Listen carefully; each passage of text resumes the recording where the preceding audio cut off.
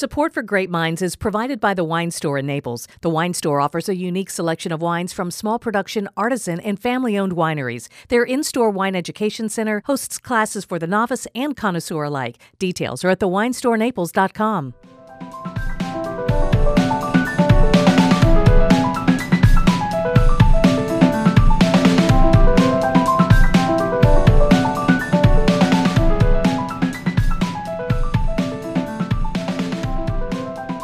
Welcome to Great Minds, a wine-centric podcast that goes beyond what's in the glass. After all, there's so much that goes into getting it there, the people, the places, the history, the stories. I'm Julie Glenn. And I'm Gina Birch, and today we're going to take a closer look at one of those places that Julie spoke of, and that place in particular is Spain. You know, when we first started doing this wine podcast, we were having fun, doing our own little thing here, our own little wine world, and then when the folks here at the station where we record at WGCU saw how much fun they were having, I think they wanted to jump in on it with us. Who doesn't want to get in on it? Yeah, and they had this great idea to have a launch party. Mm-hmm. And so who are we to say no to a party? I'm not. Am I right? Never. So we had this great gathering at a local wine store. A lot of our friends were there, but so were a lot of really fascinating people in the wine world, such as collectors, event planners, and then there was Tony Bryant. So we start talking to this handsome man with a Spanish accent. Yes, we're talking about Tony. And he casually mentions that he used to own some vineyards in Spain and used to make some wine. And he takes people on wine journeys, not trips, wine journeys all around the world. And, you know, from that moment on, we knew we had to get him here to talk more. So welcome to Great Minds, Tony. Thanks for being here with us. Thank you so much, Gina and Julie. It's a pleasure to be here. Yeah, we've been trying to do this for a while, so we're happy you're with us. We're excited you're here. So you're from Spain? Originally? No, I was born in the U.S., but my mother's Spanish, and my wife is from the Canary Islands in Spain. So And I was going like last name Bryant. Yeah. It's actually Antonio is the first name, Okay. but since very little, everyone calls me Tony. Yeah. Antonio. Hi.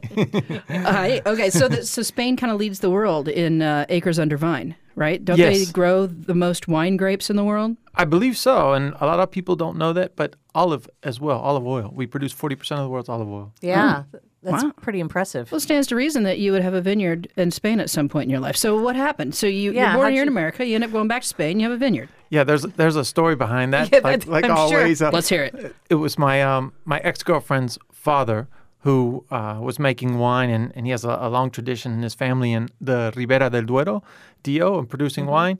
And, you know, when I started dating my girlfriend, I met her family, and she kept saying, oh, you got to come up, you got to help out. We're going to do the harvest this year. And I just fell in love with it, ended up buying part of the property. And for over 10 years with him, we were making wine and selling wine.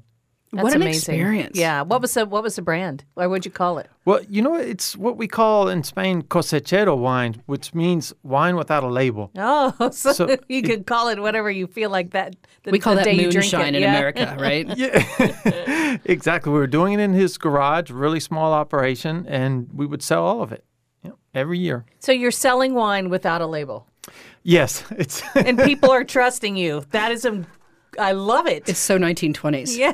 and let's hope the Spanish tax authorities are not listening. Yeah, no, that was I too don't know long if they're ago. fans of the podcast. I don't know if they've liked us yet on Facebook. But I love that. So what kind of wine were you making then? So basically, red wine with Tempranillo, almost all Tempranillo. We had a little bit of Syrah planted, but classic red Ribera del Duero. Does Syrah just not smooth out every edge? Yes, it does. Yeah. It is such a good grape. How much did you make? So we were doing around 5,000 bottles. Okay, so that's not a little garage production. That's the thing about Spain. I know, right? Nothing is small there. Oh, we're just doing 5,000 bottles out of a garage with no label on it. Sure. Oh my gosh, beam me up. I wish I could have been there to have seen it and tasted it. Do you have any still? I've got some bottles in Spain, not here in the Okay. U.S. Yeah. I still have a few bottles, and it ages fairly well. I mean, we would do some of just the regular alcoholic fermentation without getting too technical in a steel vat. But we would also do malolactic in an old barrel, used barrel, Okay. as well. And then we'd put it in the cave. So that whole romantic idea of aging the wine in a barrel in the cave, we did that too. You did. So why Tempranillo? Why there? Is that what the grape is there? Tell me a little bit more about how different grapes work in different places in different parts of Spain. Yeah, I guess when you think of Spain, you automatically think of Tempranillo, Tempranillo. and there's Yeah, a good reason yeah. for that. I think it's just it's climatized, it's adapted so well, and it's our classic, our king grape. And as a matter of fact, I said it's adapted so well. I think it is originally from Spain, if I'm not incorrect, the Tempranillo. And in the case of Ribera del Duero, it's really a young DO. I mean, as a wine producing region, it's less than 30 years old. Not like Rioja. You know, Rioja is well known. It's been around since the 19th century. In El Duero, it's very cold there in the winters, harshly cold. And then we have 1 or 2 months in the summer it gets really hot. So it's really good, you know, for building up contrast in the grape. Is it a fast ripening grape? It is. Ripens very fast. We never have problems in terms of maturity normally with that grape, and produce a lot of sugar and therefore, of course, a little bit higher alcohol content. But they're really sturdy wines. They age well. Yeah.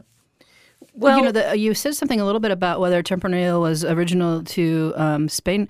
I'm looking it up, and I was kind of like, well, okay, who brought the vines to Spain? I always like to know those kinds of nerdy things. I'm thinking it was the Phoenicians. I'm wrong. I had to consult my Jancis Robinson Oxford Companion to Wine, my personal Bible. So I had to look that up, and it seems like grapes they found predated Homo sapiens on the Iberian Peninsula. Okay. So that wasn't necessarily brought there by anybody necessarily. The Carthaginians from Carthage there, they were doing some winemaking, but it wasn't until the Romans got there and kind of pacified the peninsula as they did. As much as they could. Yeah, they got the wines growing there, and they ended up, Spain exported a lot of wine down to Rome, as told by the stories of the amphora that they have dug up. Well, but a lot of Spanish wine was huge in Rome. The Spanish wines have a reputation for being good quality and affordability. Why is that? I was told by different people because there are a lot of families that still own the land, so you're not paying a high rent or high mortgage.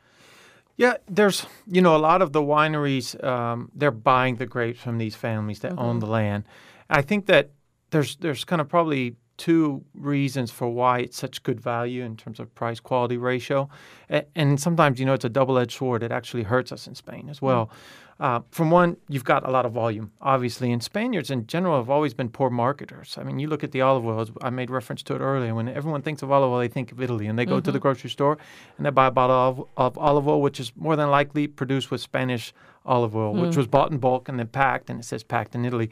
And in terms of wine, we've never really been good about marketing our wine and exporting it outside of Spain and really giving it the value that it deserves. But there's some regions, for example, La Mancha in Spain, that just produce bulk wines. And so they put it in, you have to think about it culturally too. In Spain, wine, for example, is cheaper than a bottle of Coke. Much cheaper. You drink it every day. It's just part of your culture and part of what you do. It is, and that's another good, interesting discussion around whether or not we have a good wine culture or not, which is arguable. But we produce this huge volume, and in some cases we don't place enough value in really making a superior or at least marketing a superior quality product. In other places now we're actually doing that, and it's being marketed as such. I was talking with the man from Artadi in Rioja, and that is one house that decided to drop out of the consortium. They said, I don't want to be part of Rioja anymore because I don't want to be branded with Rioja, because the consortium was marketing that wine as an affordable wine. And when you're producing something that is costing you a lot of money to make and you put a lot of value in it, you don't want to put, it's part of this value wine region. So I see what you're saying about how that kind of marketing has not elevated the status, I guess, or the price point. You're exactly right. And a lot of times, I think as consumers, we're quick to judge something, and we may say, on the contrary, we may say, well, this is expensive, but you have to understand and know what goes into that. I mean, a barrel of oak, it's what, 700 euros? And then you've got a product which is parked for 3 years before you can actually sell it. So you're exactly right. I mean, there's a huge investment, and sometimes the DO, the region organizations are marketing as something that's more of a value product, and in that case, it's not a good fit for those who are really making a quality product. And I want to mention, along with that, then you have Cava, which is a whole nother wonderful thing. But then there's another brand named Raventos, and they're trying to pull out. They don't want to be labeled as Cava, even though they're in the region, because of the same thing. They say they produce with a different type of quality, and they go back to a lot of the indigenous natural ways of doing it and the ways that it's supposed to be in Spain, and using the proper grapes. So they don't want to be designated as Cava, which, it's a whole nother marketing thing, and it's hard for people to understand. You're right, and there could be some politics in play there too, I'm sure. Gina, because in Spain, what happened with the situation in Catalonia, a lot of the rest of Spain kind of created a boycott, or people conscientiously chose not to buy products that were produced in Catalonia, cava being one of those. And of course, you can buy cava from Extremadura or other areas of Spain. So that may have played, depending on how much they export, it might have also been played a role in it. Okay. The cava is interesting. I went to the big, huge cava producer, Freixenet. Yes, massive. Can you pronounce that for me? Freixenet. Freixenet. Good. Wow, So I was you close. say the T. Yeah, I was close. So there we were in Catalonia. It was awesome. But that place has miles of bottles. I mean, you take a tram through this place. I'm not kidding. It was a tram, and it was kind of dark, and we relied on our flash to get shots. And it was kind of funny because they do méthode champenoise, even for the like $6 stuff, That's one of my favorite mimosa wines. Yeah, I know. Oh, it's great. Yeah. Well, it's affordable, and you're not mad at mixing something with it. And then there's Segura Viudas, and that's Yeah. with the same people. But it was funny because when you go into their tasting room, they have their higher end cavas, which were incredible, and you don't want to mix that with anything. But their lower end stuff is, the lower end stuff. But it was funny because every once in a while, because of the pressure in the bottles, the base of the bottle, the punt, would blow out. And you'd see every once in a while a broken bottle, and you're like, I'm going by on this tram. And I could get taken out by a cava punt. Danger. But there were no OSHA regulations apparently there. But anyway, again, that's that whole go big or go home mentality too that you have in Spain. How hard is it for a smaller winemaker to try to make it? I mean, Reventos and Y Blanc, they're not really small, but they're definitely not giant. They're not huge. They're not huge. So what kind of challenges do smaller winemakers maybe face? Yeah, it's very, very hard, especially, when the bigger wineries or the more successful wineries who already have a well-established brand and label, even when they go to buy from a family, a private owner who wants to sell us grapes, they're putting a lot of pressure on you on price for the grapes. You don't know, as a matter of fact, until the last minute whether or not they're actually going to buy them because they're sending out their technicians, to inspect the grape. And at the last minute, they say, oh, well, there's just not enough, pigmentation on these grapes. Or I'm seeing a little bit of botrytis over here. They're very, very picky. And of course, they're forcing you for lower yields. So in Spain, we really have lower yields, especially in Ribera del Duero compared to other wine regions in the world. So you're really getting, you're forced to produce a smaller amount of grapes. And at the same time, that means you need to sell those for a higher price. Otherwise, you're in trouble.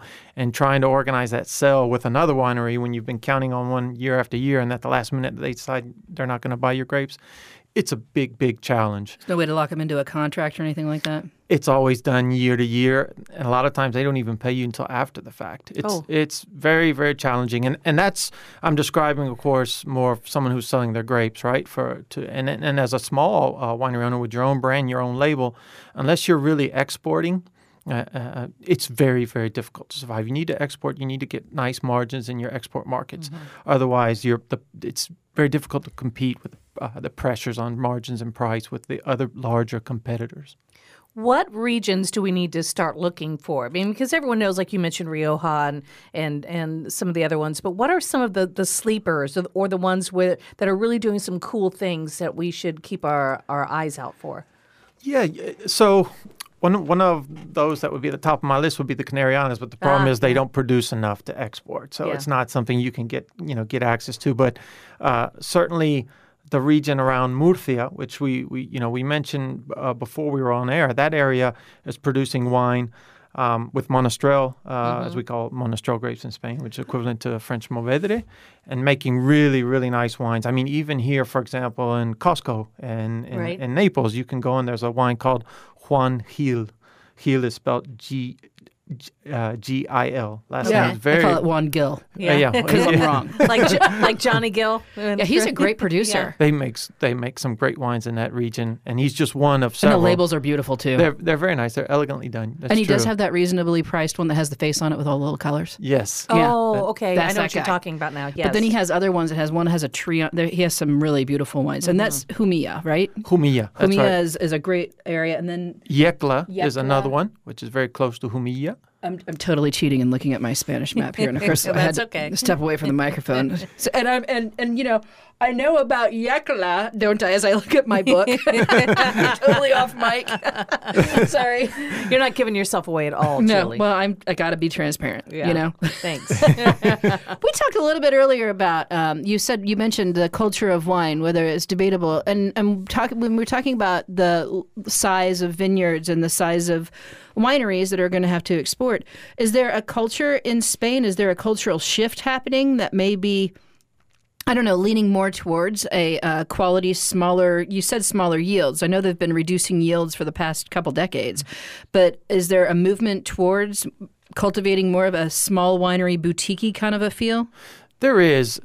More and more there's a focus on quality, and that's something, and also on marketing. Not only you may have the quality, but if you don't know how to communicate that, market that properly, then you've got this it's a tremendous challenge. A lot of great wine that sits on the shelf. Yeah. And then in terms of, I was referring to also culture-wise, is that the younger generation is consuming less and less wine, and that's a problem. So they'll go out and spend 10 euros on a drink with distilled alcohol, gin or rum or something like that in Spain. Yeah, and it's a shame because they're consuming less and less wine, and you can get such great value. With wine they could go out and spend literally 10 euros on a bottle of wine, having a dinner, and serve 4 or 5 glasses, and it's a different sort of environment as well in terms of when someone is consuming a beverage that has alcohol in it, and I think it's complex in terms of why that is, but I think some of the younger generation look at it and say, oh no, wine was for my grandfather. Mom and dad. It's a peasant thing or an older thing, which is ironic because if you look at newer world countries, for example, the U.S., or I could go south of the border to Mexico, and people actually on the contrary, they view it as something that's cultured, which it is. Wine is culture, right? Yeah, it's funny because you're talking about younger people not really being interested in wine. I'm like, really? What? Because in the United States, younger people are really interested in wine. And the hipsters brought chocolate to the fore. Oh, gosh. Wine. Yep. Talk about an unlikely star, but that really became huge for a few years. Yeah, chocolate. Yeah, it's a fun, easy drinking, refreshing wine from the Basque Country. White wine. So let's talk about the food. We were talking about going out to dinner, the cuisine of Spain, and how the food matches. I mean, because look, he got a big smile. I wish you could see it. He's like, oh yeah, now you're talking my language. Let's pair these babies up. Yes, Spain. I guess I have to confess to all the listeners, I'm biased because I am half Spanish. I have a Spanish passport. My mother's Spanish and my wife is Spanish. But I've traveled to 43 different countries, and I have to say Spain is my favorite cuisine. We have such a rich, well-entrenched cuisine that dates back to, like you were mentioning, the Carthaginians, Phoenicians, the Visigoths, the Romans, and even before that. I'm trying to remember the Tartessians. Yes, the Tartessian culture, which is actually from where sherry is produced. And so we have this rich history of culinary history, which in the past 20 years has been refined. There was a Catalan chef named Ferran Adrià. Oh, gosh. El Bulli. You know what? Yeah. I tried to get there before he closed. I just couldn't make it. The pictures of his food, I'm digressing. They did a special exhibit at the Salvador Dali Museum in St. Petersburg.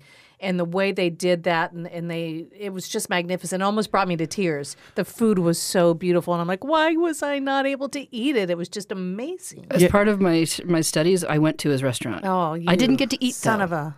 They didn't invite us to eat, but it was the most beautiful kitchen. And those pictures, there's the dishes before the meal service are put in this like well-lit photography region, and they like actually take pictures of all this stuff. Wow. And at the time that I went there, he was really famous for culinary foam, right? Yes. That was the big thing. So we were sitting out there sweating on the patio outside, and he came out to talk to us. Of course, he doesn't speak any English. And so he had a translator there talking to us, and they served us cans of like Fanta or something. Oh. And I'm opening up, I'm like, culinary foam. I'm shaking it up, trying to make it. But yeah, no, that was an experience, but then he closed it shortly thereafter. Yeah, and so this gentleman, he really created the concept of molecular gastronomy. He set the world on fire. He changed it. And every chef, even the best chef you could see on any Netflix documentary, learned from Ferran Adrià, and this whole generation of other great chefs in Spain. And what they did is take this wonderful base and this history of cuisine, which is developed over so many centuries, and then put a twist on it. and add that modern side to it. So it's the cuisine is amazing. And That's why I think you have such a more passionate people coming up about the wine too, because the two are just they go hand in hand. They do. We have such a diverse landscape in terms of wines in Spain, great varieties and types of wine.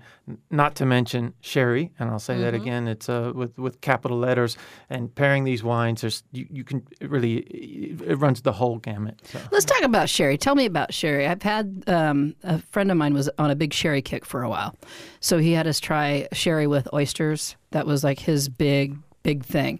But give us like an introductory crash course on sherry. Okay. Hold on, sherry with oysters. Did you like or not? I did. It was a dry sherry. Okay, all It right. wasn't like a sweet after dinner thing, but it was a real. I don't remember the name because it's been a few years. Probably a Fino. But, that's the first place I would start is most people have a misconception, believe that sherries are sweet wines. They're not. They're predominantly dry wines. We have one particular wine in the sherry range, which is called a Pedro Jimenez, and it's a grape which we let sit in the sun, and it turns halfway into a raisin, and then we make a wine which tastes like a raisin wine. That I've had. That's a sweetie. That's the sweet one. And then centuries ago, we used to make wines for the English grandmothers, and what we do is mix that sweet wine with our dry wines. And even till today, you see these creams or basically creams are what they're normally Bristol called. cream sherry. Yeah, Bristol Yeah. cream sherry, and that's. For me, particularly, is not a wine that I enjoy. That's so diplomatic. It's not one for me because I'm not a grandma in England. and that's what was sold then, and those have lasted till today. But those are not the true sherries. The true sherries are the dry sherries, and so to describe sherries, and this is very challenging because it's such a different way of making wine. Most wines you start with a grape, and the grape is what influences what ends up resulting being the wine and all of the flavor and the nuances of the wine. That is not the case with sherry. Sherry is made with an innocuous grape called Palomino, and Palomino doesn't really have any particular characteristics to it. And it's what man does with the grape is what makes sherry so special. It sounds like a Manipulated. Ugni Blanc or something from France, that kind of a genre.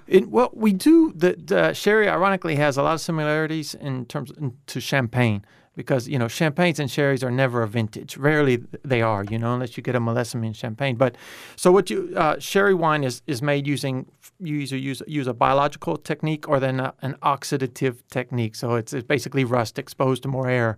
And so you get all these crazy other flavors and characteristics which are totally outside the universe of your traditional flavors and characteristics of wine. It's a completely different world. It sounds like a fun one to explore. And I Yeah. guess we're not getting as many of those over here. No, the ones you get are usually the bad ones. Yeah, and thanks. I always say for someone who loves wine, and I love all kinds of wine, don't get me wrong, you really need to understand sherry. And in my opinion, the greatest value in terms of price, quality, and complexity, hands down, sherry. Great. Now I wish we knew where to go get some good ones. There was the range, the variety that he was talking There about. Because I was would a- love to sit down and just try all of them instead of just the one or two that I've had. And There was a big box there's a distributor here locally that has a few that are worth checking out, and they were actually at a big box for a while in the back. Total Wine has a couple of them. Yeah, and it was what was the name of? Can you give me some of the different kinds? There's different levels of sweetness, Yep. right? Well, so you've got Fino, Manzanilla, you have Oloroso, Amontillado, Paro Cortado, and then you've got the sweet ones, which is a Pedro Jimenez or a cream or a pale cream. This was the one after Fino. Okay, a Manzanilla. That was it. And Yeah. That's what I had with I remember that. But that's dry. It's Yeah, it was that's dry. what you had with the oysters. That one with the oysters really well. Yeah, no, the Manzanilla is special because it's made the same way as a Fino, same grape, but it comes from a town which is right on the coast. So you've got the floor. It was a little bit briny. I remember that. I remember it being briny, and I remember it having kind of a I don't want to say cigar box kind of quality, but like that cedary kind of feeling that just kind of makes you feel old school. I don't know why. Yeah, does that make sense? Yes, it does. It's hard to describe. We call it sapidez in Spain. It's kind of this, not pungent, but it's tough to describe. It's like a pungent, a little bit flavor to it, but it also has, you notice the alcohol as well. These wines are, we call them generous wines in Spanish. Generous. Because they have a higher alcohol content. Because they're so sweet. It's just so nice to you. They're kind and they give it all. So when we're talking about how it's hard to find a lot of these smaller producer type things, even smaller producer sherries and wines from Spain and the United States, that leads me to the next question about your travel journeys. And I'm thinking, what I'm feeling, what I'm sensing from this conversation is that it feels like maybe you put together this travel journey thing so that you can expose people to some of the things that they can't find here about Spain to get them into the smaller place. Because it's not like, Napa going up, 29 and everything's on this side or that side. Boom, boom, boom, yeah. You get whiplash. It's hard to find. You don't really know even where to start sometimes when you go to different countries, and especially one as large as Spain. You're so right. The American, the U.S. mentality, I should say, especially, like you go to Napa, like you said, it's more of a mercantile, almost like a shopping mall. It's like and there's nothing wrong with that. That's great. But in Spain, the bodeguero or the owner of the winery, he's the last person that wants to sell you a bottle of wine. He's almost ashamed to sell it to you. He will say, I don't sell wine. I don't know what the price is. Speak to the person at the end if there's someone there. And that's the way they are. And so they don't have that commercial store mentality. So to be able to access those wineries, you really need to have some assistance. And yes, we do. My company that I have with my wife, and also we have a business partner in South Africa. It's called Icon Journeys. We do that. We expose people to wineries that are off the beaten track because even in the islands, the Canary Islands, you have to know these small producers. You have to make a lot of phone calls and personally ask them for favors because they really don't think the same way. The mentality is, I just make wine. That's what I do. It's what my father did. It's what my grandfather did. I want to sell, but I don't want to push this on anybody. Interesting, because we go over there with a mentality of like, we came all the way from the U.S. What do you mean you don't want to serve us? And don't you want my money? Yeah, I've got it. I'm waving it. Well, that's so funny. I always say Spain is the only country I've ever been to where you want to give someone money and they treat you bad. And I don't mean that they necessarily treat you bad, but it's not, you don't get it's not the same concept. Like here we say, oh, well, I'm paying you. I'm going to get this service and I demand this because I'm paying you. And it's a little bit of a different culture. I'm going to give you service, but it's not about the money. Yeah. We'd love to have you back again and delve in a little deeper into some more because I know we've just kind of done an overview. We could have a whole sherry show and bring in some sherries and try them. Hey, I'll lead you through that tasting. I would love to. That would be awesome. Let's do that. I didn't even talk about Bierzo. I love Bierzo. Oh, that'll be another one. That's another one. Yeah, Mencia. Bierzo is with the Mencia grape, making really good red wines as well. You're right. This is a big, rich one. So good.